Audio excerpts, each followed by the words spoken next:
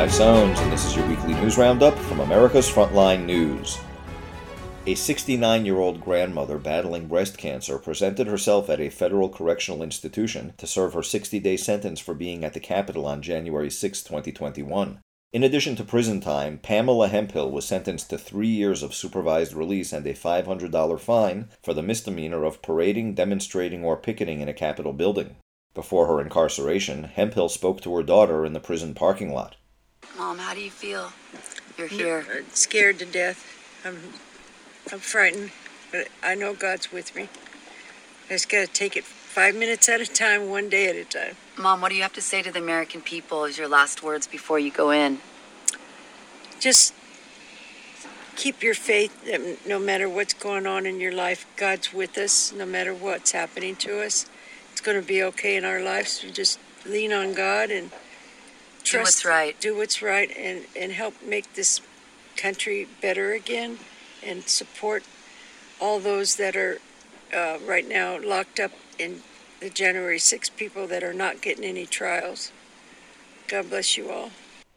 January 6 prisoner of conscience Pamela Hemphill. For the second time in a month, Twitter was forced to reinstate a user it suspended for sharing vital COVID-19 vaccine information. Dr. Andrew Bostom was suspended from Twitter after posting a peer-reviewed study showing the COVID-19 vaccine impairs sperm count. Twitter notified the epidemiologist that his account was suspended for, quote, violating our policy on spreading misleading and potentially harmful information related to COVID-19.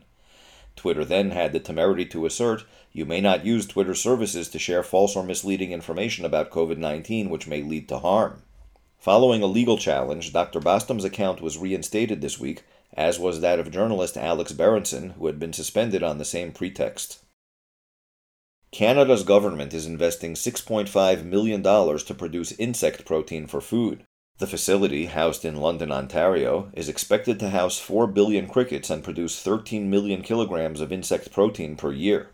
The government claims the decision to introduce insects into the food supply is based on environmental considerations, saying, quote, insects provide an opportunity to more sustainably meet global demand for food. A report produced last week by the Committee to Unleash Prosperity, analyzing 68 senior Biden administration officials, shows most Biden appointees have 0 years of business experience, with an average of 2.4 years and a median of 0. The report finds 21 Biden officials are career politicians, 20 hold legal backgrounds, 12 are academics, 4 are from education or health fields, 3 hold consulting or public relations backgrounds, and 1 has a background in labor. 5 have backgrounds in venture capital and investments, and 2 have what they call miscellaneous business experience. All in all, the report found 62% of Biden appointees who deal with economic policy, regulation, commerce, energy, and finance have virtually no business experience. In contrast, the average Trump cabinet member held 13 years of business experience with a median of 8 years.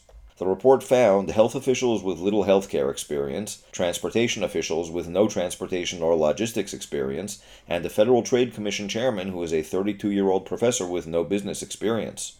Meanwhile, Biden administration officials claim the economy is at, quote, an historic high, despite the country heading into recession. As those who would not submit to experimental injections still await Joe Biden's winter of illness and death, and exactly 1 year to the day after Biden claimed the shots prevent COVID-19 infections, and after allegedly receiving 4 vaccinations himself, Joe Biden yesterday tested positive for COVID.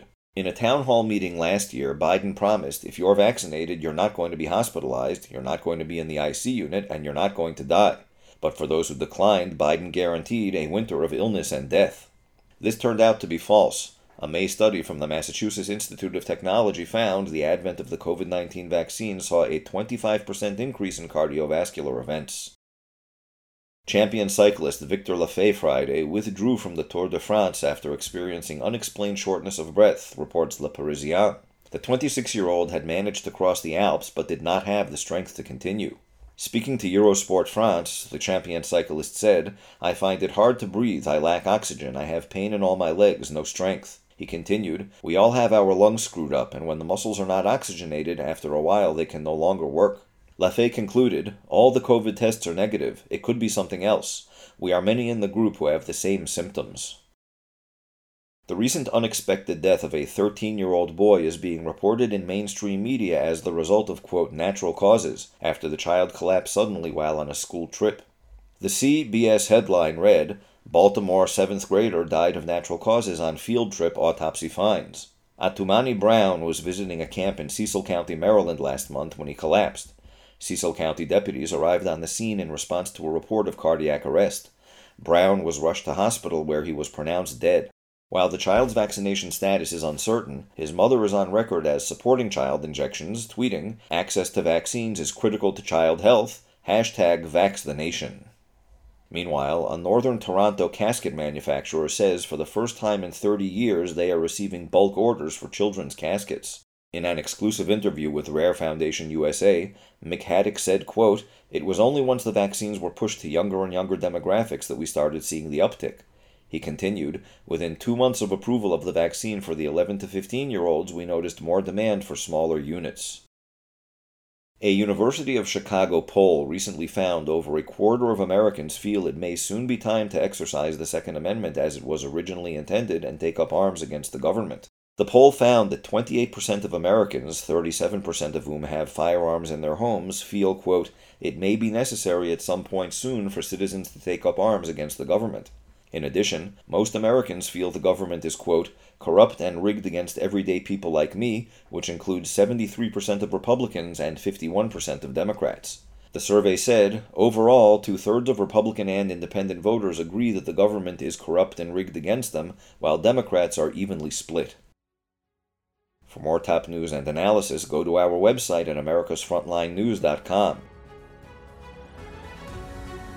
You've been listening to Mordechai Sones at America's Frontline Doctors Frontline News.